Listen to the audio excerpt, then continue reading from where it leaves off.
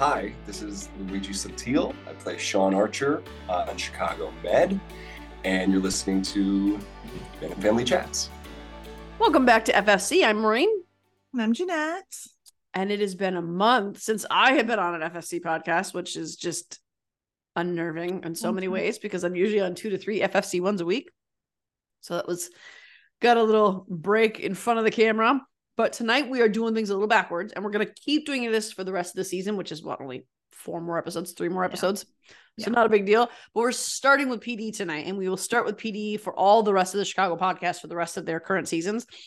And we are getting what we asked for this week with a heavy Kevin storyline. We've been talking about how we want the others to come in. I wish that Torres wasn't absent so frequently. What else? He's got to be working on another project. Well, I was actually curious. I'm like, both, not just Benjamin, but Patty too. I feel like they are both just so infrequent in like the episodes that I'm like, do they have something else going on? And they're never in an episode together, it feels like, other than like one time. I'm like, we can have Torres and like Ruzek. It would be fine with me. We don't need to like have one or the other. Like, I want them all there. But what he was like helping, he was some sort of trial. Is that what they said? I don't know. There was something. Hank explained it real briefly. But I appreciate that they do that though, where they slip that in. Yeah. So we're not like, where are they? No. They built him up so much that we love him, and then he's just gone. I know. But it was a lot of Kevin, so you can't complain when you got a lot of Kevin. Nope, not at all. You know, I don't know how Kevin's dad. Okay, that made me sad. It did. I totally I get where Kevin's coming from on this, like keeping his dad at arm's length, and because I have to admit, like, I didn't know what to think about his dad. I still don't fully know what to think about him. But I mean, he didn't want to let him help with like stuff throughout the building, and you know, he's just sort of like hard no on any of this. And I guess he's just skeptical, which I get. You know, I get that he's not able to trust him. Why would he? You know, I mean, he's never been able to trust him in his life, so I get it. It just sucks because you know that his dad is trying, and when we found out the reason his dad went to jail, I fully trusted him. I don't remember. Did he tell Kevin what actually happened there, or does just the audience know? I thought Kevin knew. That's what I thought too. But Kevin's being awfully closed off and hard to him, knowing that that's the reason he went to jail. I think it's still just the matter of this man's been absent basically his whole life, and so that's hard to like. Yeah, I don't know. It's hard to kind of put your trust back out there and be able to do that. I get it.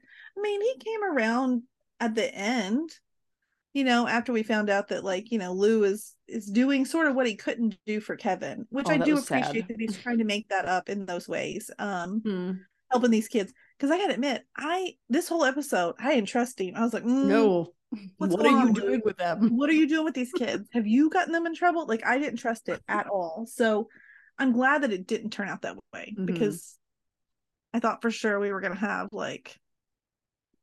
realize that Lou was not trustworthy, but he is, you know. So, and now that Kevin understands that, you know, he threw him a little bone here, like, you know, can you help with this radiator, you know, because I don't know anything about it. And so that's a nice start. So hopefully that's something we see continue, and that their relationship can, you know, kind of build from there. And I think part of the problem too is that Lou was not telling Kevin. Like, Kevin had no idea he was hanging out with kids in the building and in the neighborhood. No idea. Like, so the fact that Lou is telling Kevin things, especially why he's helping these kids, I think that went a long way. Those are things Kevin needs to hear. It's not just like, oh, that's information that maybe you might find interesting. No, he needs to hear those things. Yeah.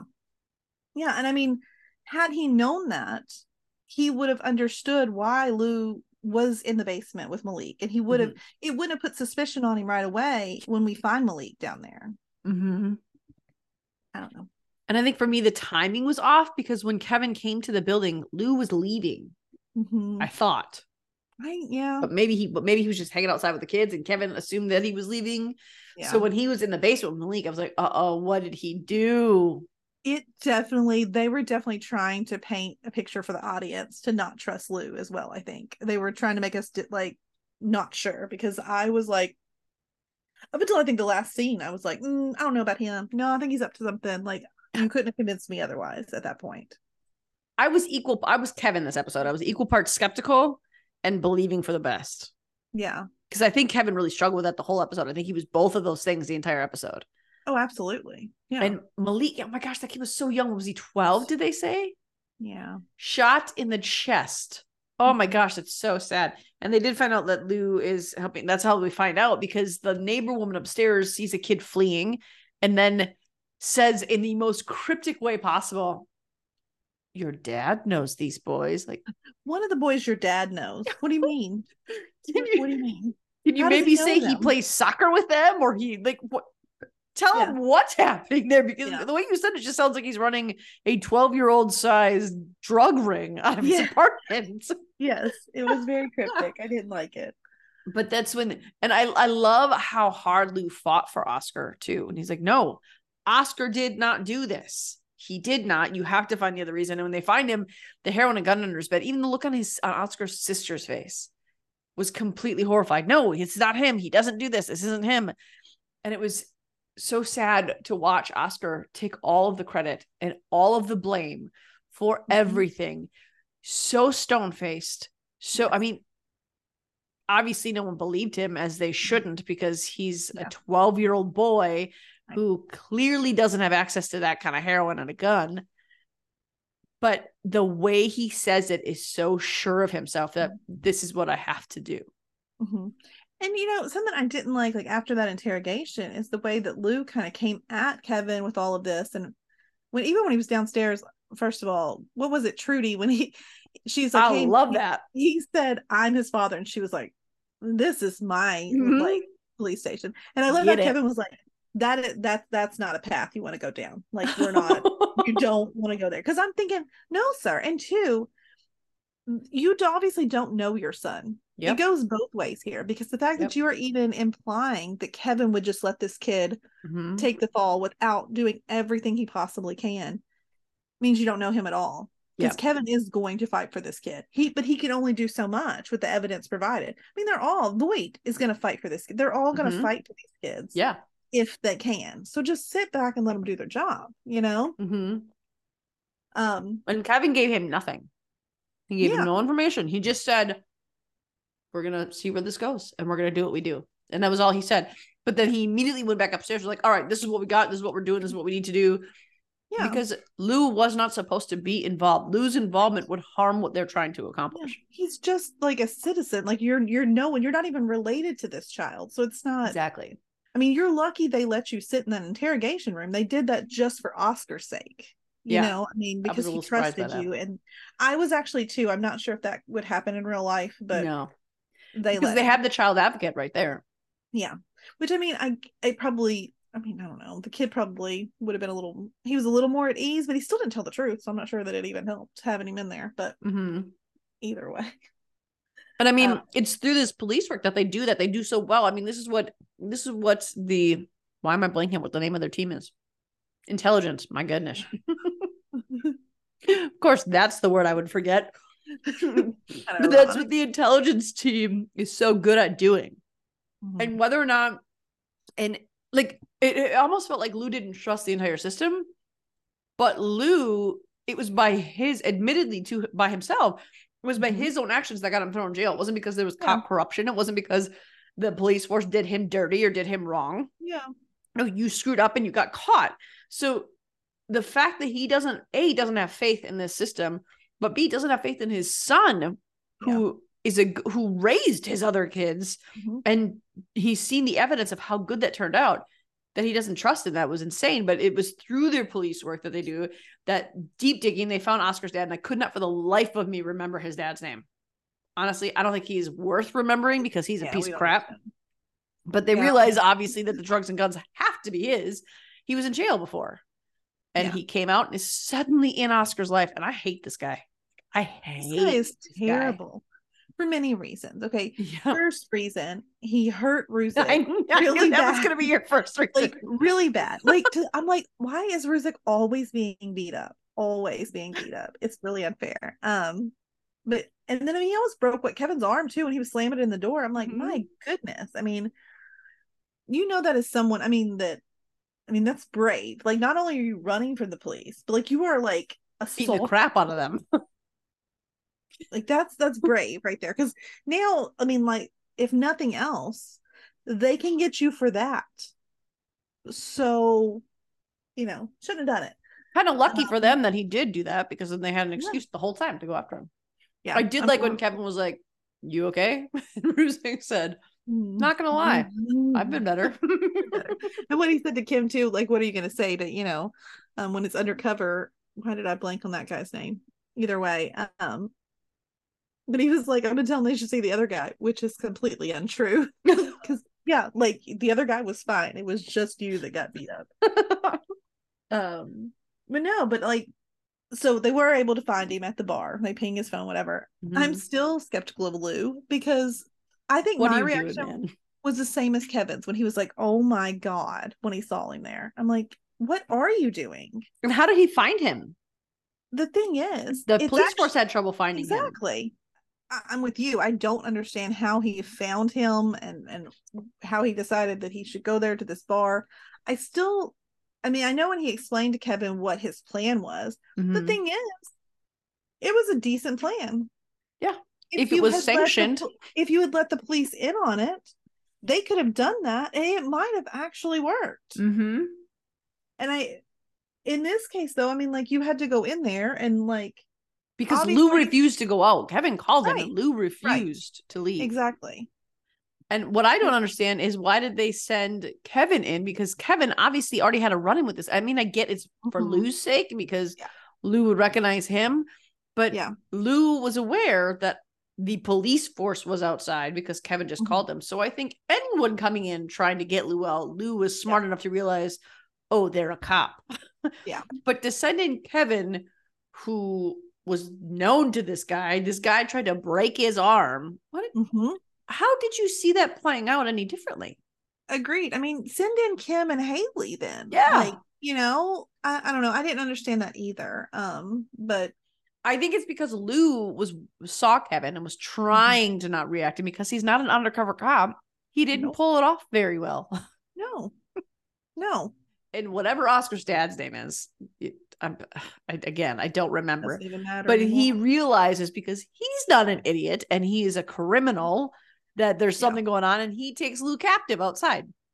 And then part of me would be like, yeah, Lou, get him, when Lou elbowed him in the face. But at the same time, hey, you dummy. You are the reason this went south. I still can't. I rewatched it. I rewound it because it looked like he got stabbed in the shoulder. It looked like the guy had his right arm onto his neck, but Lou got stabbed on his left shoulder.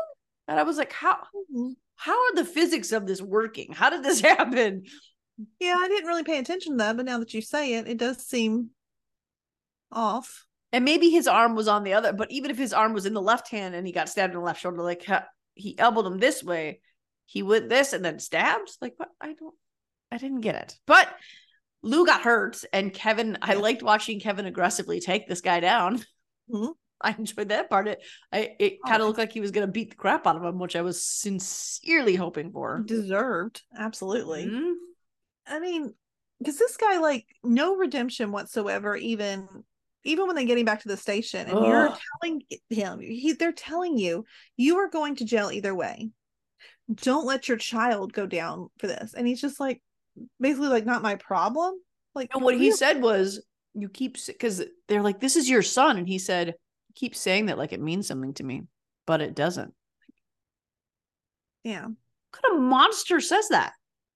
Like, I mean, that's a low. I mean, I get it. There's one thing, like, not wanting to deal with whatever, but like, really, you're gonna let this child take the fall for murder, which is what it's just happened. I mean, because Malik didn't make it, so like, yeah. And that's a lot of heroin. That's a lot of drug possession. Like, I don't know. I thought we'd see him at least let the kid like go, but he's just like, yeah, cool. It broke my heart watching Oscar watch that. But what was even more sad was when Oscar said, but can I still visit him in prison? Like, the pain that poor boy is feeling at the rejection of his father, and the desire, even knowing his father completely rejected him, still desperately wanting that connection. Yeah. It was devastating to see that. Heartbreaking. I apparently forgot to do a lead in for the preview because I just wrote the word no. I actually thought that was your lead in because so me watching the preview, that was my reaction. No. Why is Haley getting beat up again? Why does it have to be so aggressive? Like, what happens to our people? Like, I mean, can't they just do normal police work without like life seriously being in danger every time? Like, this one looks bad for Haley. Mm-hmm. I don't think we're having anybody else leave the show. Otherwise, I'd be really concerned, actually. Because I'd be really sad if she goes, because I actually like her this year. It looks bad. It ended with a bat being brought down on presumably her head. Though, it can't be good. We all talk about Kim being how good she is at everything. And Haley, too, though. Haley has been through some brawls and has always come out the other end. So the women on these shows get the snot kicked out of them. Which is really terrible. I mean, yes, we've seen the men, but I feel like we've seen all of our characters on PD get the crap kicked out of them in really horrible, horrible ways. But I feel like the ones who are repeatedly being beat up are the women. Yeah.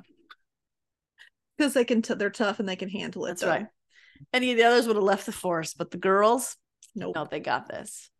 And I think Haley, I wonder if we're going to see her channel because we haven't seen her really deal with Jay. So I wonder because I don't even recognize the guy she was chained next to. So it's got to be a new case, at least of some sort. So I wonder if this is going to be tied to him some way, or we're going to see her do it. Because I feel like when they abuse the characters, it's when they need to deal with something. Yeah. And I could see that. And I would like more resolution to the Jay situation because I feel like it still has left a bitter taste in my mouth. Yeah. Just say goodbye to him. Stop pretending he's there. And say goodbye in a way that we can accept and not have ruin him harsh feelings towards him. Let them have a conversation. Let them decide that they need to just go their separate ways for now. Let her be okay with it, and then I'm okay with it. Yeah, exactly. And that Jesse Lee, so actually his name is Soffer. Oh, I've been pronouncing it Sofer. I might have pronounced it wrong too. So, but I heard him say when it was a clip that was sent in our chat where he said why he's protesting with the writers, with Derek Haas, who was a writer in Chicago, or who is a writer in Chicago. And he said, I'm Jesse Lee Soffer. Like, oh, I have pronounced your last name wrong every single time I've said it. Sorry, sir. So sorry. But he said he is protesting and he's picketing because without writers like Derek Haas, there would have never been a Jay Halstead. And so know that he's still been on that show. They finished out the season. They filmed everything for the season. It's all wrapped. It's just editing now. So the writer's strike isn't going to affect what comes out. It will affect into the next year, into the next seasons. But it's very clear that Jesse has stayed around that set. I mean, he directed an episode. He's been on set with them. He's still close with the cast. I don't think he's doing anything else right now. So it's very possible that maybe the finale will see him come by to say goodbye, which I think would be beneficial. Anything, even if it's not him in person, I need more closure. I'm not satisfied with what we have. Yeah. So that's next week. This was kind of we were talking about this before the podcast, but this is just kind of a filler episode to bolster some of but I feel like PD doesn't really work towards, it's not like a cumulative season long thing that it's working towards one goal. It's a Dune case. But what they've done in the back half of PD is they've worked on a case, spent a week or two away from it, and then went back to that case and spent a week or two away from it, went back to the case. So I think that's why this felt like a filler episode, even though that's not how the cop shows are. It felt like a filler because we know that the big one that we're waiting for is coming. Yes. It's true. So, yeah. So on that note, we can jump into fire. And here, I make myself be humble because I like to be right. And I mean, who doesn't? Who doesn't like to be right? We all like to be right. Yes. In this case, it was me that was right. And I was wrong. I hate being wrong, but Lacey's car. I didn't hear you. I'm not repeating it. You want to hear it? You go rewind it. Lacey's car was the one that hit the parked car when I thought she was in the parked car. The angles were so confusing in that last episode because I did actually rewind that end scene. I was like, wait, what? Where is she? And it looked like she was parallel to the building, but instead she was at an angle. So it was the angle's fault, not my fault. Jeanette was right. Funny That Lacey how I figured it out, though. That Lacey had been drinking and she got a ride home from someone who was more drunk than she was even. Yeah. Which is a kind of a bummer. This whole storyline, this was my favorite part of this episode. Mm-hmm. I agree with that. It was just so heartbreaking. I really love, though, the character development and the deepness we're getting out of Gallo this season. Like, before, he's always just been kind of that funny, like, character. Like, there was a little something, I don't know. It was just never anything serious. So seeing him deal with this family drama and all this, I mean, seeing him in action during this rescue of hers was pretty impressive. Like, even when the guy said, "Are you a doctor?" and he's like, "No, paramedic," but he's just directing people. No, he said firefighter. Okay, yeah, that's right. I loved it because he's not a lieutenant. He's not any of those things. We don't get to see him giving orders and sort of directing these situations, and he did a great job. Yeah. So, like, I was like, okay, I like this. And I think we forget in the course of our everyday lives how much every firefighter has it in them to do this, to take control of the situation and to be a help. Because, I mean, like you said, we see, he's Stella's worker. Stella's the head of that bus. Yeah, but exactly. he's still trained and capable to do all this stuff. Mm-hmm. Yeah. And I just loved that. I love that she was okay too, because I was really worried that after all he's been through, that he was going to have to deal with that. And he stepped right up, like, ready to just, like, help her through this. Because, she was going to need someone, and she didn't want to. Understandable as well. She doesn't want to be a burden to him. Sad. It was really sad. And I'm glad that Dr. Charles sort of was the one we got. I always love it when we see Dr. Charles anyways. Yes. But I was glad that he was kind of the one that said this to Gallo. It was like, she's going to need someone, because, I mean, that's the worst part, I think, about when we see in these shows, like, someone who's an addict. They don't want to take these, but it's going to be torture not taking them and not, like, being able to, like, relieve your pain. So I'm glad that Blake was willing to, like, step up and say, I'll take care of her. He can kind of monitor that. I liked them booze proofing the house. Like, that was really entertaining. Him and Violet. I'm gonna go back. I don't know. What did you think of, like, Violet and him this episode? Because there wasn't anything, like, romantic thrown out there, but there was, for support. Me. Maybe I'm just seeing it because I want to see it. But the vibes back out there that, like, I don't know. I think it's gonna be too much of a cop out for us to put her with Carver. I agree. But I don't think that's going to happen either. I think that they're just sort of teasing us with that to keep us like, well, no, this is what we want. But I think what we're seeing there is them return to their comfortable pattern, because it was a little stilted. He said how he felt. She sort of said how she felt, and it's been a little awkward. In this episode, we see a return to normal. And I think that return to normal is going to lead towards, okay, I can hear your feelings now. I can deal with them and I accept them. And I think it's going to lead to better, but I think that they need to get back on those friendly, close terms before they can go forward. And so I was excited to see the support there this week. Yeah. Because he even he was super vulnerable with her when he said, and this was heartbreaking, when he said that this was the first time saving her of all the saves that Gallo has had. And he's had a lot of awesome saves, that this was the first time that he felt he redeemed what happened to his family, even a little bit. And it was just a little bit. I hate that he even feels like he has to redeem that. Yeah. I mean, he was a child. And so just the idea that he carries that guilt with him, like, just is really upsetting. Yeah. But no, I'm glad it was Violet there. I'm glad that, because it could have easily been, they could have had Ritter or Carver in this storyline instead of her. So I'm glad they chose to let it be her to be his support system. I was really worried when Lacey disappeared from the hospital, though, that it's like, oh no, he's worked so hard to, like, set this up for you. And I mean, I think I had tears in my eyes. Didn't cry, but I had tears in my eyes when she showed up at the door, and she was 100%. Which I'm not positive that she wasn't going to run and then changed her mind, and that's when she came empty-handed, because I'm like, how long did it take you? Like, she was walking and she didn't know Chicago, and she didn't know his apartment. I still want to say, why wouldn't you have just waited? I don't know. In my head, I think maybe she did have hesitation, but then she was like, no, I'm gonna accept this help. So either way, she ended up in the right place. But when he hugged her, I was just like, oh my God. I think I wrote, I'm like, my sweet little baby Gallows face. Like, I said I want to kiss it, and not in a sexual way at all. I just want to kiss it because he just looks so freaking adorable. That he did. Man, it got me. Definitely teary-eyed. Definitely teary-eyed.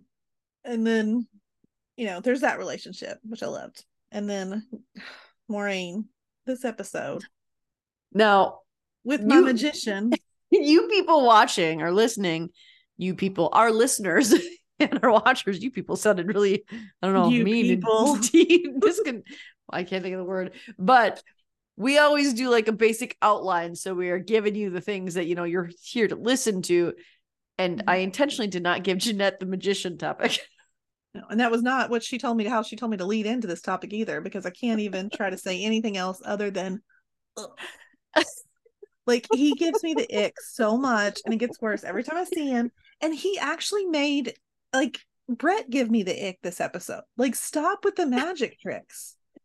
This is the first episode. I was like, okay, this could end now, and I'm totally fine with it. So you would agree that I'm right on that one as well. Well, here's the thing. It's not so much about the magic for me. It was the cheesy line he came in there about needing a doctor or needing saving, or it was something weird. The way he asked her, and even Violet was like, he's weird. If you guys are going to play doctor, I'm leaving. And she laughed. Well, I get the funny reference there. It was just like, dude, can you be normal? And no, ask him this in a normal way? This is why I'm convinced Matt Casey is coming back to rescue her. Absolutely. Which we do know he's coming back for the finale. This has been confirmed, I'm pretty sure. Yeah, it has been. But there's no way that you can bring Matt Casey back for a single episode, end it the way you did, and then not have him ever come back. No, she's ending up with Matt. And you've got this grossness happening on the other side. They're making it more cringy every episode. Yeah. Well, it's been cringy in my opinion. Like, I can't stand to see his face. Like, I think he's nice. It's a beautiful face. Like, it's not even that, because it's a beautiful face. I have the ick. It's not going to cut it. Well, Brett is rightfully unsure here. With him, and she even says, I think space will be good. And I like how she put it. She said she's still trying to put herself together after Hurricane Matt blew through town. So, okay, another indication that she's not staying with Dylan. So we're not getting invested. Now we're just going to want this relationship to end because we know it's going to. So just end it already. Just why make us watch her try to do this for him? Like, why? She's not good at magic. She doesn't like magic. She doesn't do magic. Why are we putting in all this effort when you know they're going to break up? The only thing entertaining about this is the fact that Mouch is good at magic.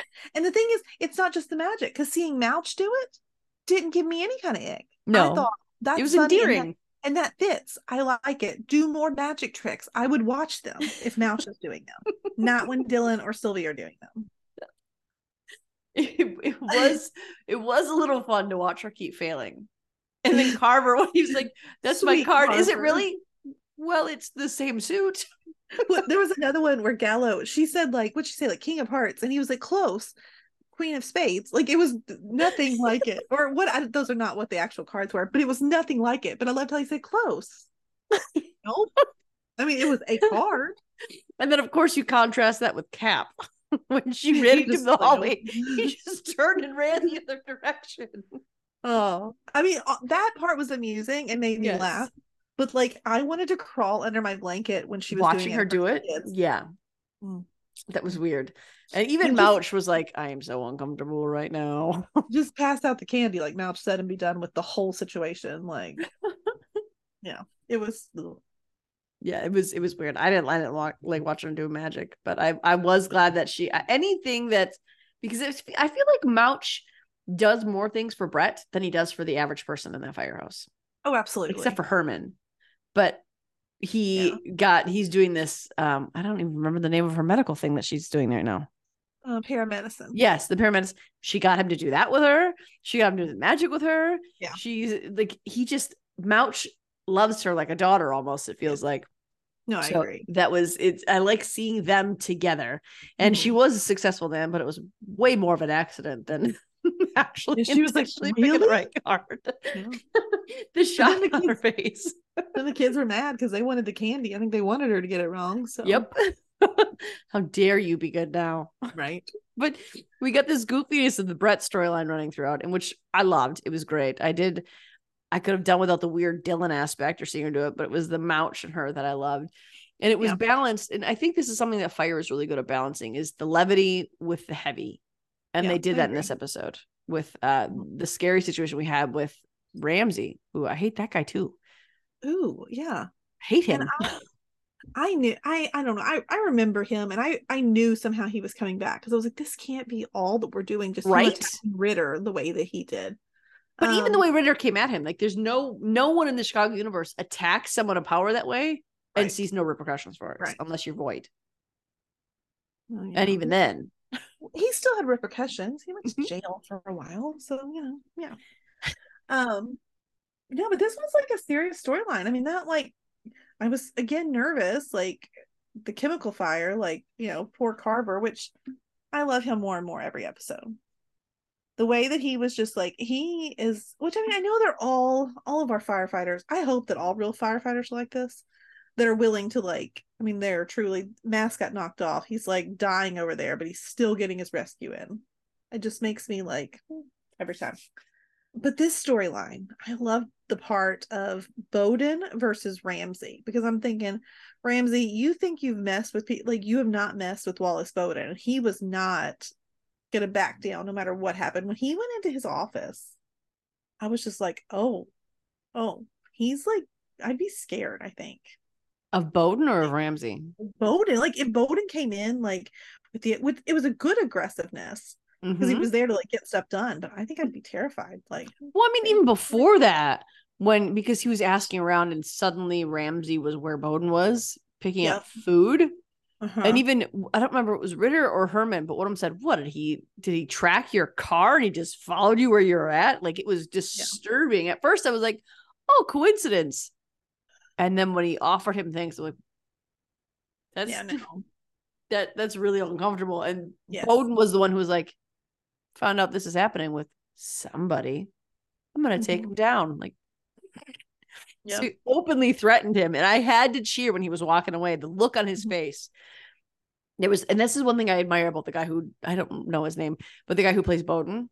When there's a moment like this, usually, like, guys will walk away with swagger and a smile. Yeah. But Bowden just walks away and he's got fierce determination, no smile written all over his face. And I was like, yes. Yeah. No, I loved it. And I also love that they went easy on Ritter. When Ritter had to confess, like, what had happened, I was really nervous, because sometimes Bowden can get a little, like, grumpy, like, when you're not following, which, rightfully so, but I was glad that as soon as, like, Ritter mentioned, like, that Ramsey was going to come after Herman and he didn't want to, like, add to Herman's plate, the look on Herman's face was just like, oh man, and even Bowden, you couldn't say anything after that, because I think everyone in that firehouse would have, like, tried to take it on themselves to avoid, like, Herman having to deal with anything during that point in time. So I don't know, I was glad that worked out okay. But I'm also glad that it's out in the open, because the Ritter-Herman relationship is one of my favorites. So I think that was just a moment to kind of build on that as well. Agreed. And I mean, they are the ones who, of course, it was because Engine was the one that went out to that place, but it was Herman and Ritter that went into the store. Yeah.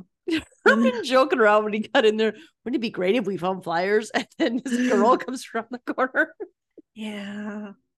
Of course, in that store, then of course we see that girl, and I mean, I recognized her immediately. She was like, oh, well, now this all makes sense. This is the girl that he was, like, having his affair with, and they could not get out of there fast enough. But I do think it's wild that she remembered. Like I understand that Ramsey remembered, because he was sort of, I mean, he was going to take him down, do all this. I mean, she just saw him for like a minute. I guess he talked to her about it, which is why she remembered this, But was it so much that she remembered Herman and Ritter, or that, hey, firemen came in for a surprise inspection today in this shell company? But I think she also recognized them. So I do too. I don't know. I think there was, I don't know if I would have, but either way, but back to, like, when Bowden went to Ramsey's office, and he walks in, there's all these people, and, like, Ramsey's trying to be smooth and kind of, like, well, here we're gonna like, honor you and like do all these great things for you. And I love that Bowden's like, no, like we're still not gonna play this game. Like, I just admire him a lot for that.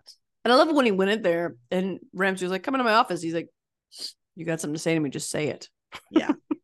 He was so aggressive, but a good aggressive. I loved it. Well, it's because Bowden, like you said, he's not playing games. If you want to be upfront about what he's doing, Bowden's being upfront about what he's doing. He's attempting to take you down.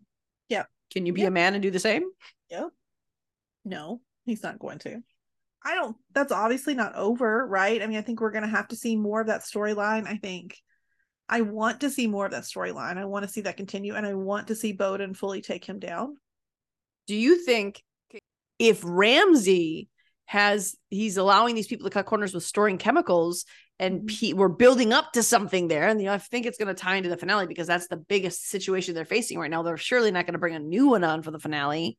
That I think, well, I don't think, but I'm wondering if that's going to tie into Adam's undercover thing because they have a chemical thing that they're doing that they're going to create bombs to explode all over the city. Yeah. And I think it's got to all tie in, right? Because I think also the whole like terrorism thing that Matt was working on has to tie in as well. I mean, because it's supposed to be domestic terrorism, right? I mean, like, I don't know. It all feels, if it doesn't all tie in, they have missed a major opportunity here because the storylines are just, I mean, they're writing themselves at this point to like just flow together. So, and if Med is first, the bombs could have gone off. And then we can see people going into Med, taking care of them. And then Fire, we can see them cleaning up the aftermath, trying to figure out how it started, and PD taking them down. There, we created the whole crossover for you. We've done your job for you. We're good. Who needs the writer's strike? We can come in and do this. We just did it. I wouldn't go that far. We like our writers. No, I'm just kidding. I don't want to do that. Shows would suck.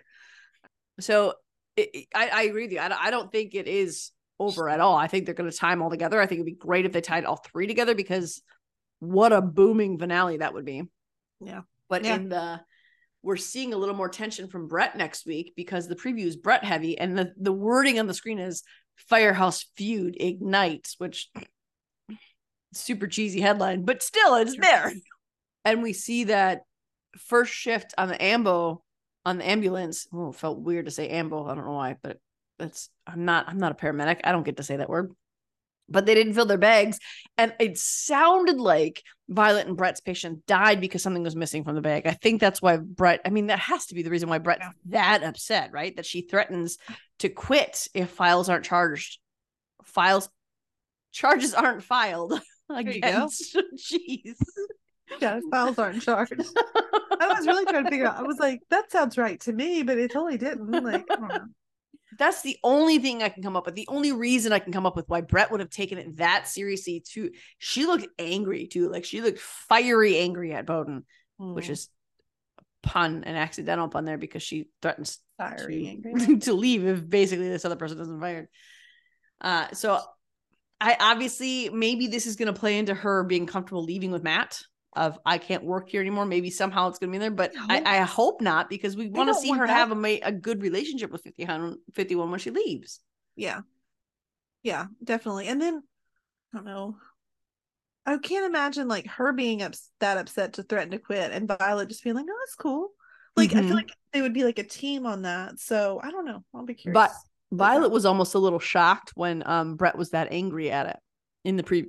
At least that's what it looked like to me. Well, maybe Brett's. That'll be interesting, I think. Maybe she's just coming unglued.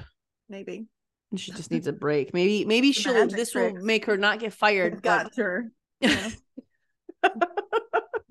She can't handle Dylan and his nonsense anymore. It was witchcraft magic that was performed on her to move out. Maybe, right.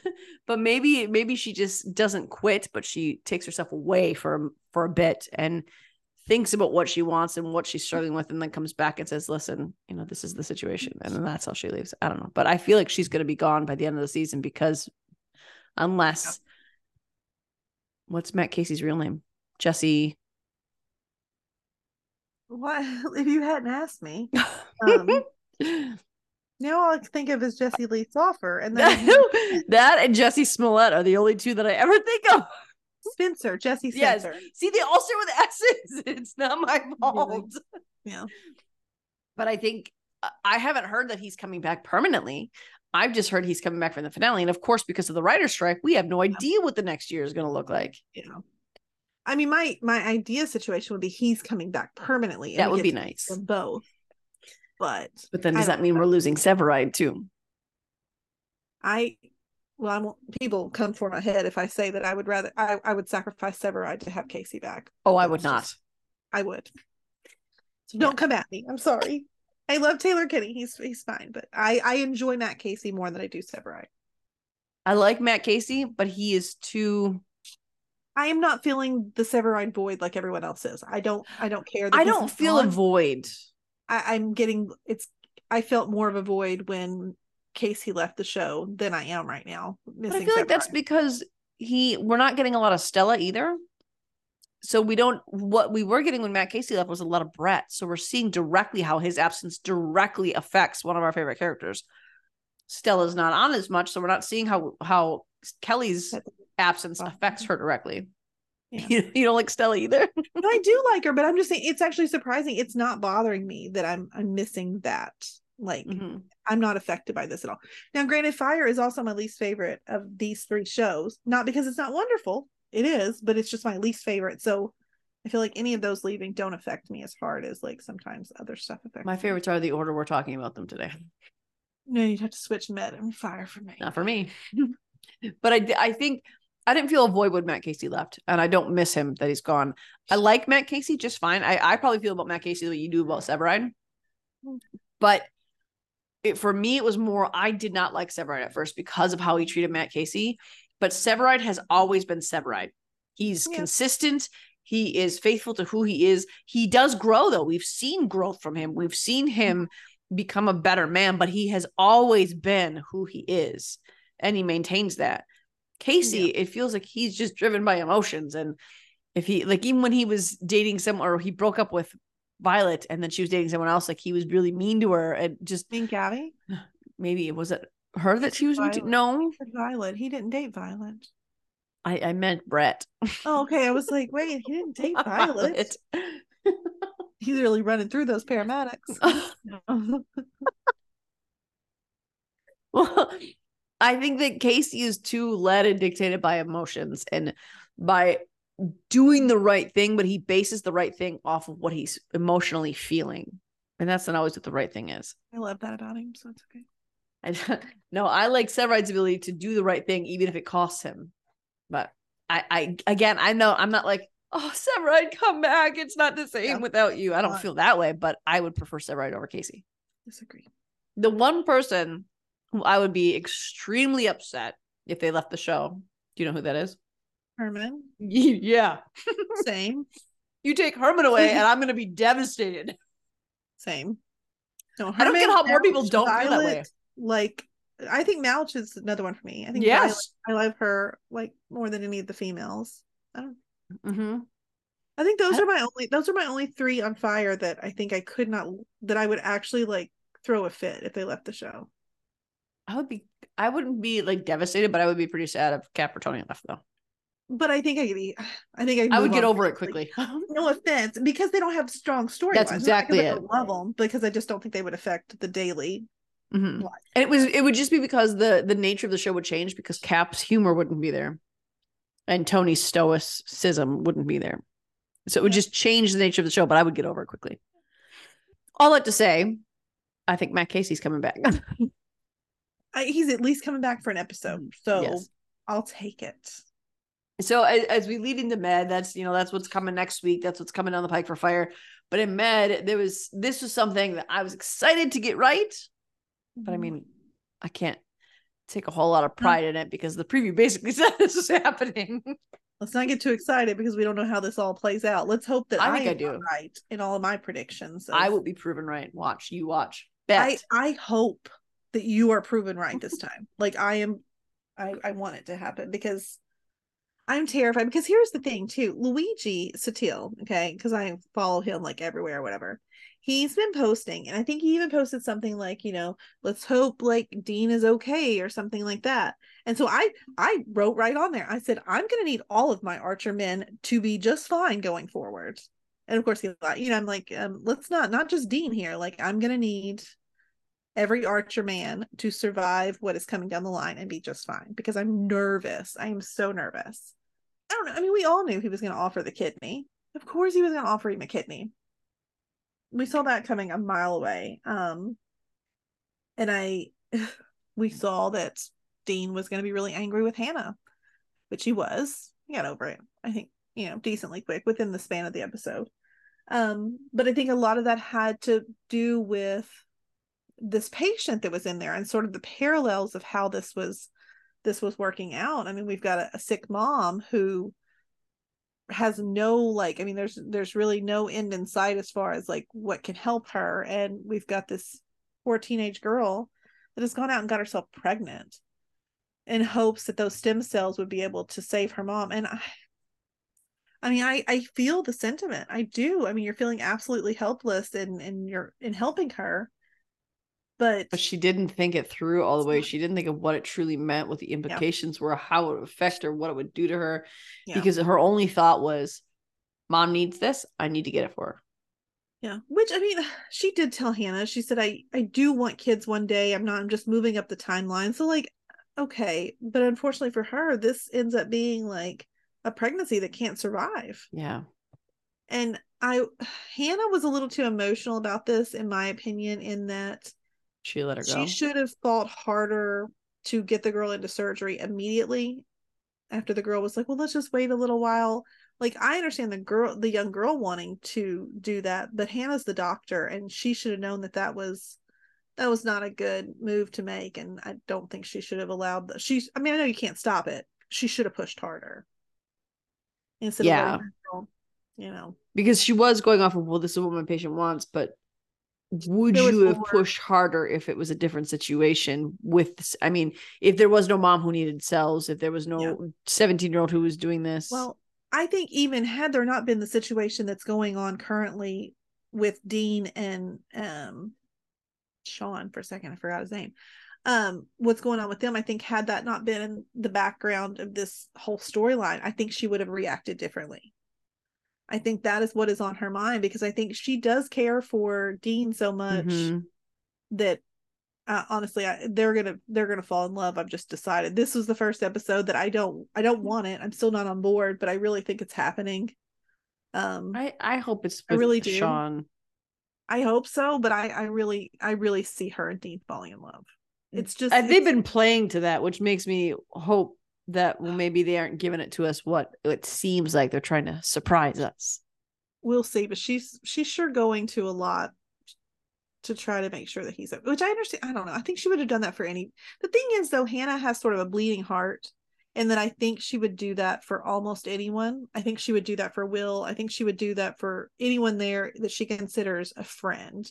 So let's hope that is going to be our saving grace here. But what we learned in the last episode was that she lost her mother when she was born because her mom didn't go get help for her, and she didn't want any of her kids to know. So any situation that involves a sibling or a child and a parent, she's going to try to right the wrong that she felt was done in her life. And that's what it is with Dean and Sean. That's what it is with this mom and this daughter, is she's trying, although she's going a little backwards here, where she's not telling the mom what the daughter's going through. But again, it's from the standpoint of, would the girl rather be put in jeopardy, and she's young enough, we can probably save her, or would she rather go without her mom? Yeah. So. No, I can definitely see that. I mean, I don't know. This episode was a little, I don't know. I was a little surprised with her. Yeah. I wasn't surprised with Dean going to the mom and telling her against that, because here's the thing. I understand that because the girl's pregnant, she automatically gets what they call it, medical emancipation or whatever it is. But at the same time, I think that's the time when a rule's allowed to be broken. I was on his side for telling that. I mean, this is her child. Because, what he said, he actually justified it, and rightly so. It's not like he grasped at any justification. It was, she's going into an emergency surgery. She is a minor going to emergency surgery. If she goes into distress, her mother is going to need to be the one to make the decisions. She can't make a decision if she doesn't know what's going on. Right. So it was legally okay for what he did. Yeah. No, I'm with you. So I don't know. Yeah, I wasn't mad at him for that either. Yeah. But, the other part to this storyline is, finally, I'm glad that Dean he goes to Sean and he tells him that he won't say no. but I also kind of was like, can you please say no? Because I'm really afraid. I still have it in the back of my mind that something. Maybe the thing is, maybe it's gonna be fine, but I feel like our cliffhanger is gonna be not knowing. That's gonna stress me out more now because of the writer's strike. No. I think if it was me writing the show, obviously that's the cliffhanger you roll with, because that's a big one. Kind of hoping the cliffhanger would be summed up with the crossover that we're all hoping is going to happen. I don't see how Med plays into that, other than like there being patience, but it always comes first, so I don't see how Med's going to play into any of this. I think we played it out earlier where the bomb's going to go off and all the patients are going to go to Med, and then we're going to see Fire working on the aftermath, and then we're going to see PD arrest. But you're right, there wouldn't be a cliffhanger from that. Nope.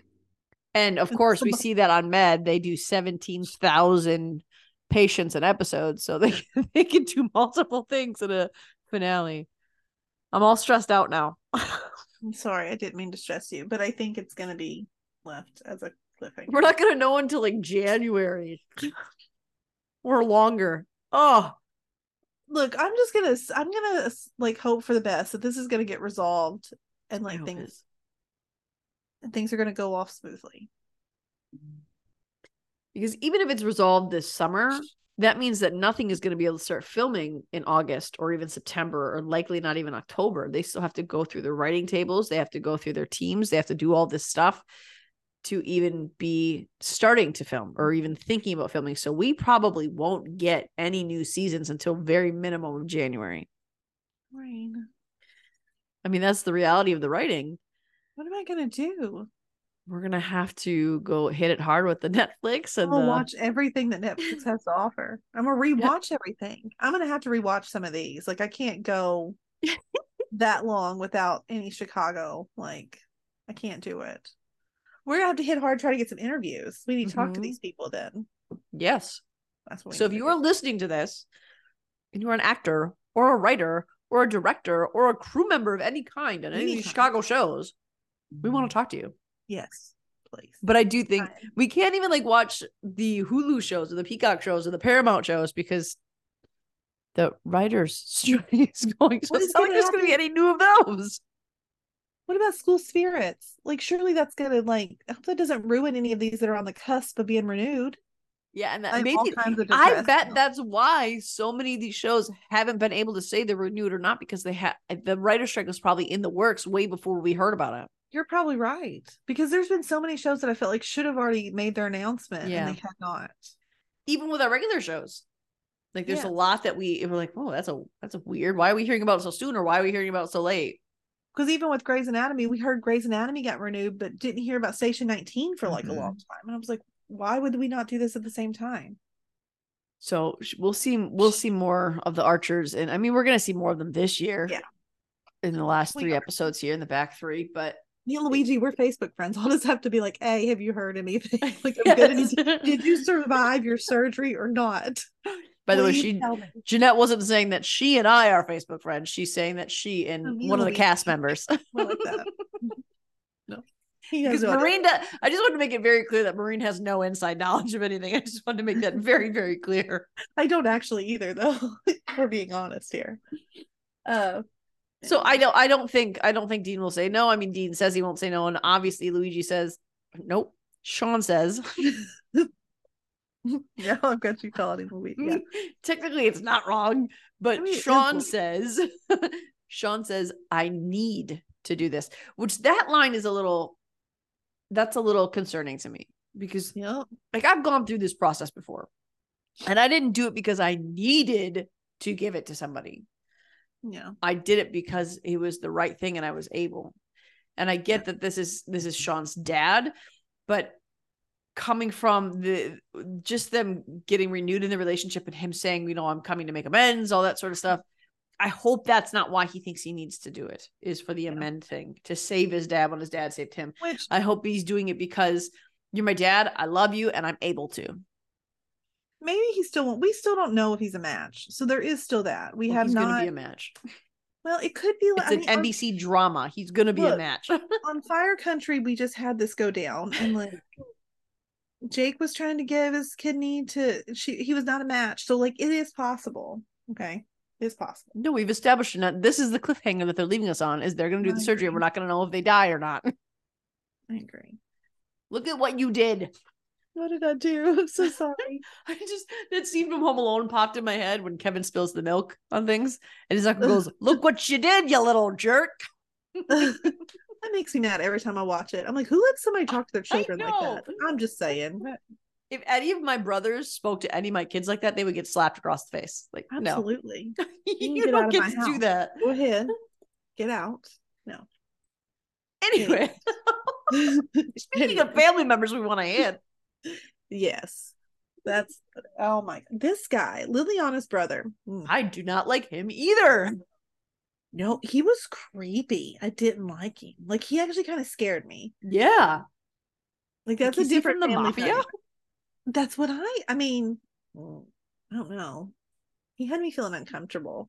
Like, I didn't like it. No. Even just the way he spoke to Liliana made me feel uncomfortable. Like, he just... Even the way he spoke to Charles. He gave me creeps and I didn't care for it at all. No. And, Liliana... The reason it confused me is because when Liliana brings this up to Dr. Charles, my brother's coming. I want you to meet him. She seemed excited. Yeah. But when they're all sitting together in the end, she seemed like she was afraid of him. So I was like, I can't tell what exactly your dynamic is. Yeah. You clearly have mixed feelings about your brother. Maybe he said something to her before Dr. Charles got there that now has her on edge with like the situation, because she definitely did seem excited. And so it was a weird turn of events for me. And it felt almost like he was borderline making fun of Dr. Charles and borderline trying to get something from Dr. Charles. And I felt like he didn't just want stories. And when he spoke to her in Polish and he asked her, he said something and it made her very uncomfortable. I almost felt like he's trying to extort something from Dr. Charles. It was weird. I didn't like it. And Liliana clearly didn't like it either. She lied for him. And the reason we know that is because, this whole scene was brought up by this is the only show in the Chicago world that does this. They use their patients to highlight a relationship in the show. Yeah. And it happened in this one with the brother. I'm sorry, I don't remember the names, but the brother who was deaf, and then a sister who was his ASL interpreter. Yeah, this was a sad story. And this was, I don't know. I felt for the sister though. I will admit, because I knew she was lying. I could tell, like, yes, was, but at the same time, like, was she completely wrong in what she was doing? Yeah. Did I understand? And would I have been possibly tempted to do it myself in that moment? Maybe. Like, he was clearly like, I understand the perspective that he wanted to hear the voices, because this is something that he can't do in the real world. So I understand that sentiment as well, but you can't let something like this progress. No, because then you become a danger to yourself, the people around you. It's you need the medicine. And so I get why she thought, and maybe she thought once he had some medicine and the voice is dimmed, and I think that is exactly what she thought. Mind, and we could make this decision. But he got really upset, and I kind of liked Maggie spying though. I thought that was kind of fun. Yeah. Because she took away the medicine, took away the one thing that he had probably longed for, that he could finally have. And it seemed like more of a miracle than a medical deficiency or a mental deficiency. And I like that Dr. Charles was able to pick up on that. And I felt really bad for Dr. Charles. And the look, I think Eve pointed this out in our chat, the look on the man's face when he was strapped down on that gurney, unable to sign, unable to speak, unable to have a voice at all because he had to be physically restrained. It was devastating. And Dr. Charles took that personally, because this is what Dr. Charles does for a living. He helps those who are in mental situations that are struggles and that are trials. And to know that he was the cause of this for this man, and to know that he had to actively take away his only voice, it was horrible for Dr. Charles. Yeah. More so for the deaf man, obviously. Yeah. But it was just sad all around to see that. So I liked when Maggie, when she was really good about the spying, because there's a moment when she was doing something with his hand and she just kind of peeked up over the top of her eyes, and then she went like that and she went back down. And I like that she didn't give, because I kind of thought when she gave her that skeptical look, I thought she was going to call her out on it right away. Yep. She didn't. She pulled Dr. Charles out, and I shouldn't have expected anything less from Maggie. I know. But she pulled Dr. Charles out and let him know what was happening. Yeah. And through that, was able to communicate with him. And I was a little sad that his sister was like, well, I'm not going to be a part of this. If he wants to do this without any hopes of getting better, I'm not going to sit by and watch. And I hope there was a resolution at the end, which was nice. It needed to happen. I think I understood. I mean, at least for a minute. In my head, she was always coming back, but it was just hard to watch her leave him. Well, and I mean, but I don't know. I could see where the idea of that, not only because we find out in that conversation with Dr. Charles that she sort of raised him from the time he was like a teenager. Yep, that's it. So it's not even necessarily being his sister. You were almost a motherly figure to him as well. And so I could say as a mother, if my child was choosing something that I absolutely knew was harmful, I would I could see the urge to just remove myself from the situation because I don't know that I can watch it. Just absolutely. When my kids are adults, if they make decisions that I think are dangerous to them, I won't, and I can't get through them, I would have to walk away for a moment. Yeah. That is going to be the worst, by the way, but we're not going to discuss that. Nope. But it was that situation that made Charles very hyper aware that what Liliana gave him as a reason was obviously not happening. I mean, again, this is what Dr. Charles does for a living. He could pick up on the sketchiness that we picked up on as viewers. He was seeing his body language, his tone, the way he mocked him, the way he mocked Liliana, the way he said, even the thing he said about her cleaning, like, oh my gosh, you're a terrible person. Yeah, I don't know. I didn't like him even the tiny bit. No. And I don't think we're done with him. I really hope that in the end, it doesn't end up breaking Charles and Liliana, their relationship or their heart. But it was nice. This is what I did like this episode is that we've been talking for weeks and I feel like months even about wanting the old Crockett back. And we not only did we get the old Crockett back a little bit, there was some of his Southern, I don't know why I put it into my eye when I said this, but there was some of he said a Southern phrase in there. I'm like, oh, okay, there's some Creole coming out in you. What did he say? I remember it had the word lick in it. Yes. But see, I don't pick up on these things as nearly as much as you because, I mean, this is just how we talk. Yeah, because it was when Tanaka was doing something, he interrupted him. He's something along the lines of, we'll take care of that lickety split or a lick of a flick or something like that. It was weird. It rhymed and it had the word lick in it. But it was the smoothness of his voice and the charm that he put in his smile and the way he said it. It was like he threw the Southern phrase out there because he knew it would charm whoever he was talking to. He could read the phone book and it would charm. It didn't even make a phone book anymore. That's showing my age. He could read the dictionary to us and I think I would be charmed. I would just sit and learn, Look, I did not understand the unprofessionalism of these I guess there are other surgical interns, I guess they were, or I guess they're residents probably, right? Because that's what Tanaka is. I believe so. Right? Okay. But even Crockett says you have been putting in their face how much better you are than in the months. You had to know that the first opportunity they were going to take you down a peg.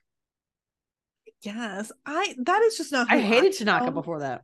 And so that's not, I don't care how much I hate someone. I would never make fun of someone over something like this. That's clearly embarrassing. That's not who I am. And so I can never understand when other people would do that. I don't know. But I liked that Crockett was sort of, I mean, and obviously it hurt his, Tanaka, what's his first name? It's Kai, is that right? I don't know. I think it's I just learned this week it was Tanaka. I don't like him. It's actually Tanaka Reed is his last name. It's like a hyphenated something. Yeah. I think his first name's Kai. I mean, obviously it hurt his confidence, which was crazy to see him be not confident in his abilities and what he could do. And I mean, Crockett being Crockett though. I mean, he found a way to bring that back. When he I thought he was really getting called away. And I was thinking, oh my gosh, I did too. And then when he walked out there and he was like, can you pull it up so I can watch to that nurse? I was like, look at him being slick. He's doing that just to to give him a chance to show him man, you can do this. You don't need to worry about those people. And Nora was horrified by the way that he was watching that on a screen. She's like, people watch that? Why? Well, that's what he does for a living. And she went, he watches that for a living? No. He performs the surgery on purpose? I mean, I would hope so. And he makes a lot of money doing it, honey. A lot.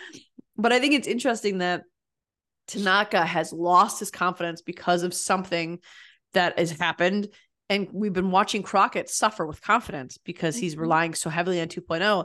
And in this episode, we see him not only help someone else regain their confidence, but we see old Crockett come back in this.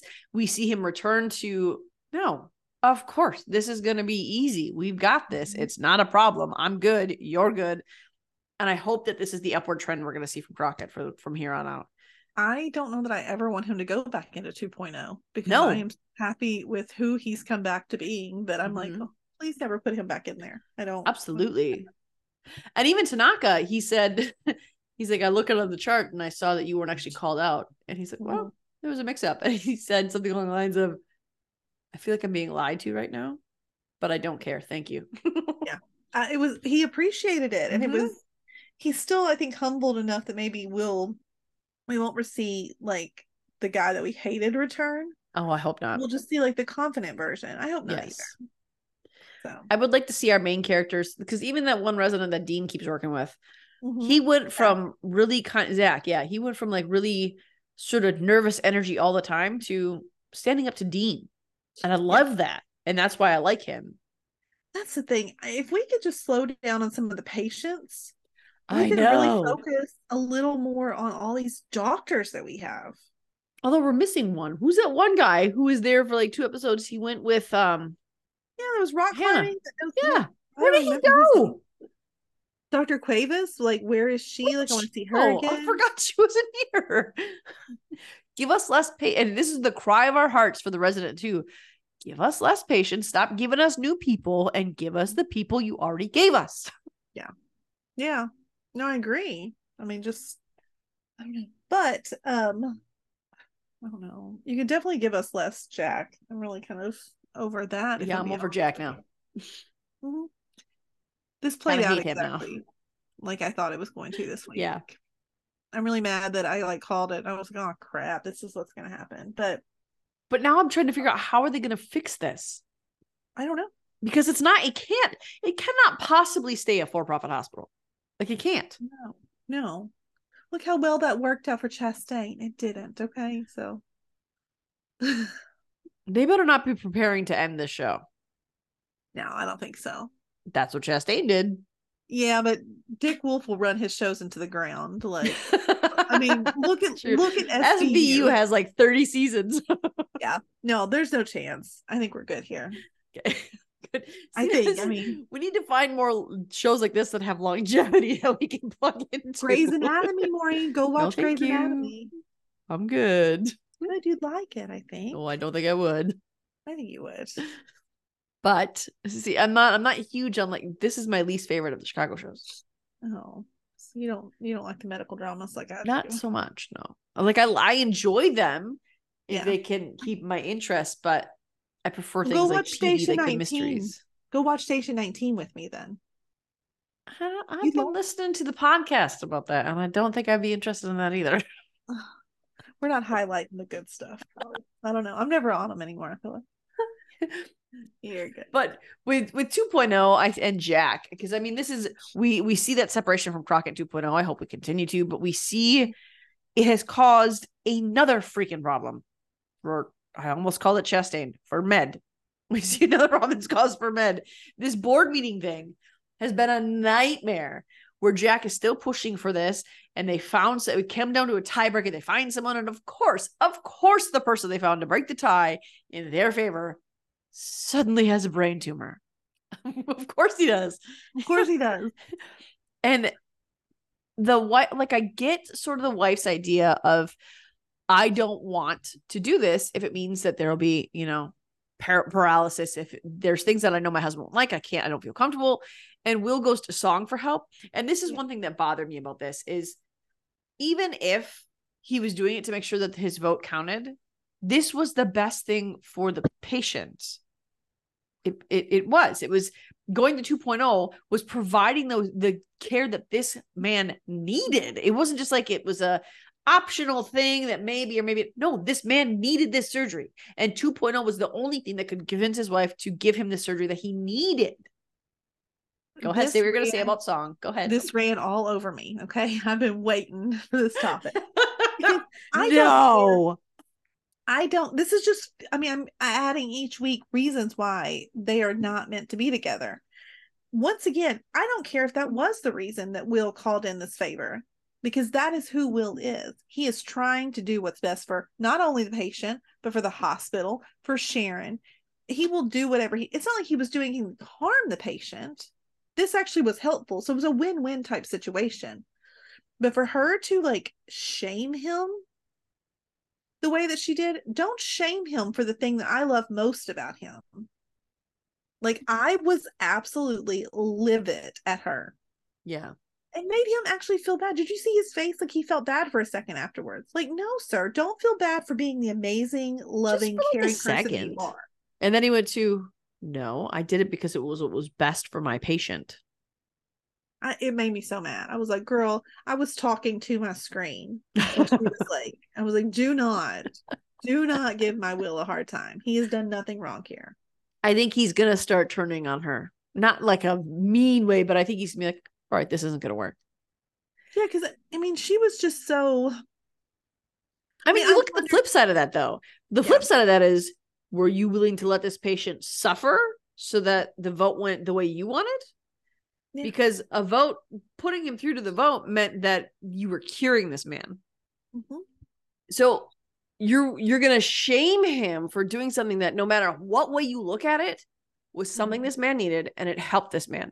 You're going to shame him over that because the potential was, well, they're not going to make my hospital private, and I'm not going to get my gadgets now because you made me save this guy.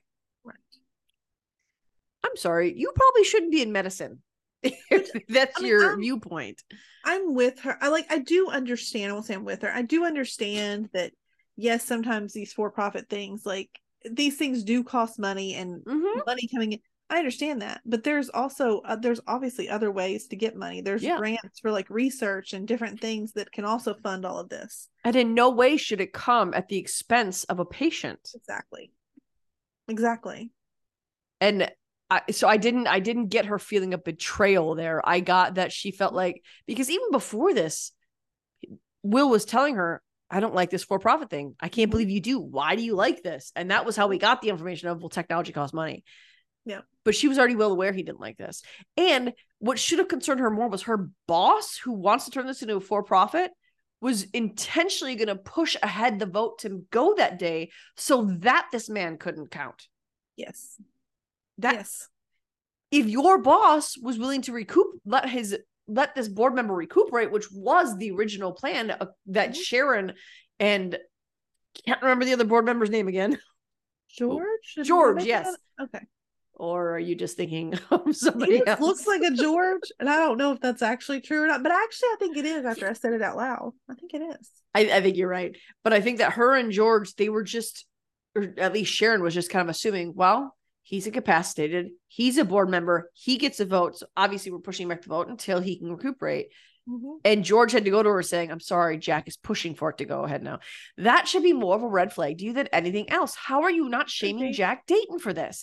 And then she didn't care. She's getting her technology. Exactly. And even after that, Jack Dayton went in the room and said, hey, you don't have to vote on this. Yeah. You're like the devil in disguise. Yeah. What are you doing? Yeah. And it's just cruel. And of course, this man was so wowed by 2.0 that he changed his vote in favor of Jack Dayton. As soon as like he got sick, I was thinking, oh God, 2.0 is going to save his life and he's going to be grateful for it. That did not even cross my mind. I just thought that there was going to be someone else who they didn't ferret out who was going to vote yes. Nope, I knew. I just knew. I was like, this is not going to go in their favor, even though they're trying so hard. And we're even in this, we see Maggie went to a headhunter because she doesn't like the way the hospitals are. And Sharon said, I guarantee you it will not be privatized. And it just got put up for profit. So Maggie, we have to wonder if we're losing her character. Mm-hmm. Which would make sense because the actress is dealing with a cancer battle in her real life with ovarian cancer. So, I mean, she has not really taken a leave. Yeah. Of course, the writer's strike may afford her a leave, so maybe she won't have to leave by the time the writer's strike is done. But she does need a she needs to recover and recuperate. Yeah. And I mean, chemo is a hard thing. Yeah. So I was a little sad by that. I was actually a little nervous when she came and dressed up, and they were talking about doing the right thing or hiding things. Like, oh, did she just cheat on Ben after all of that freaking work? Oh, that was like, there's no way. There's no way. I did wonder. I was like, who gets that dressed up to go have their license renewed? Because I don't. I don't. I mean, I make my face look nice, but the rest of me looks exactly like it always does. I usually forget until like the last minute. I'm like, ah, crap. And then I just look like I don't know. I look like a frazzled mom on my driver's license photo all the time. But next week we get to see more of Archer, but it's really, truly not in a fun way. I don't understand what's happening in this preview fully. Like what is he like? He finds something in like, but what's he find? Did they show us or did I miss it? Like, oh, they did show us and I looked away. What did they find then? Read the description because I don't want to say it. Oh, like what is it then? I don't know, but it moves on its own. Whoa. Okay. So I don't do well. This is why I don't like medical shows so much. I don't do well with this. I don't care. I'm gonna read to everyone what you said so they can know what we're okay. It says super gross. White thing comes out of guy's stomach and retreats back.